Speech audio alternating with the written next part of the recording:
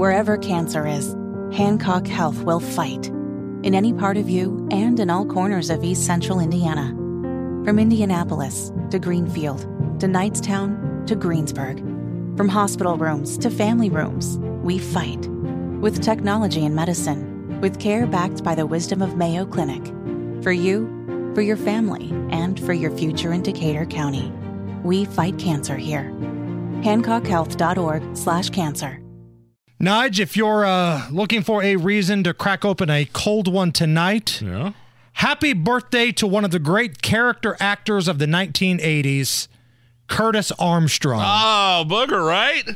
Booger from Revenge of the Nerds is 70. We've got Bush. I've always claimed I don't think Booger was an actual nerd. I would have loved to have hung out with that dude. And I was a pretty popular guy. Yeah.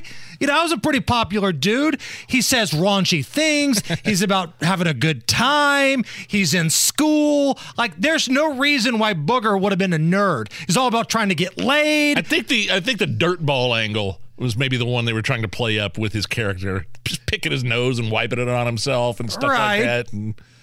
But there were worse people in the Alpha Beta house, like the scumbag that burned down the house doing the fireball. You mean to tell me that guy is in the Alpha Beta house, but Booger was in the Lambda house?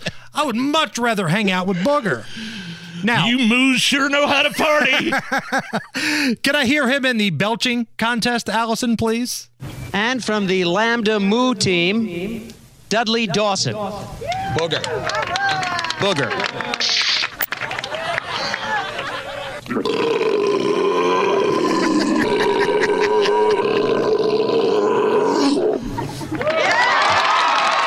He took home the trophy, didn't he? Yes, defeating Ogre, which was really the rallying moment for the Tri-Lambs in that carnival.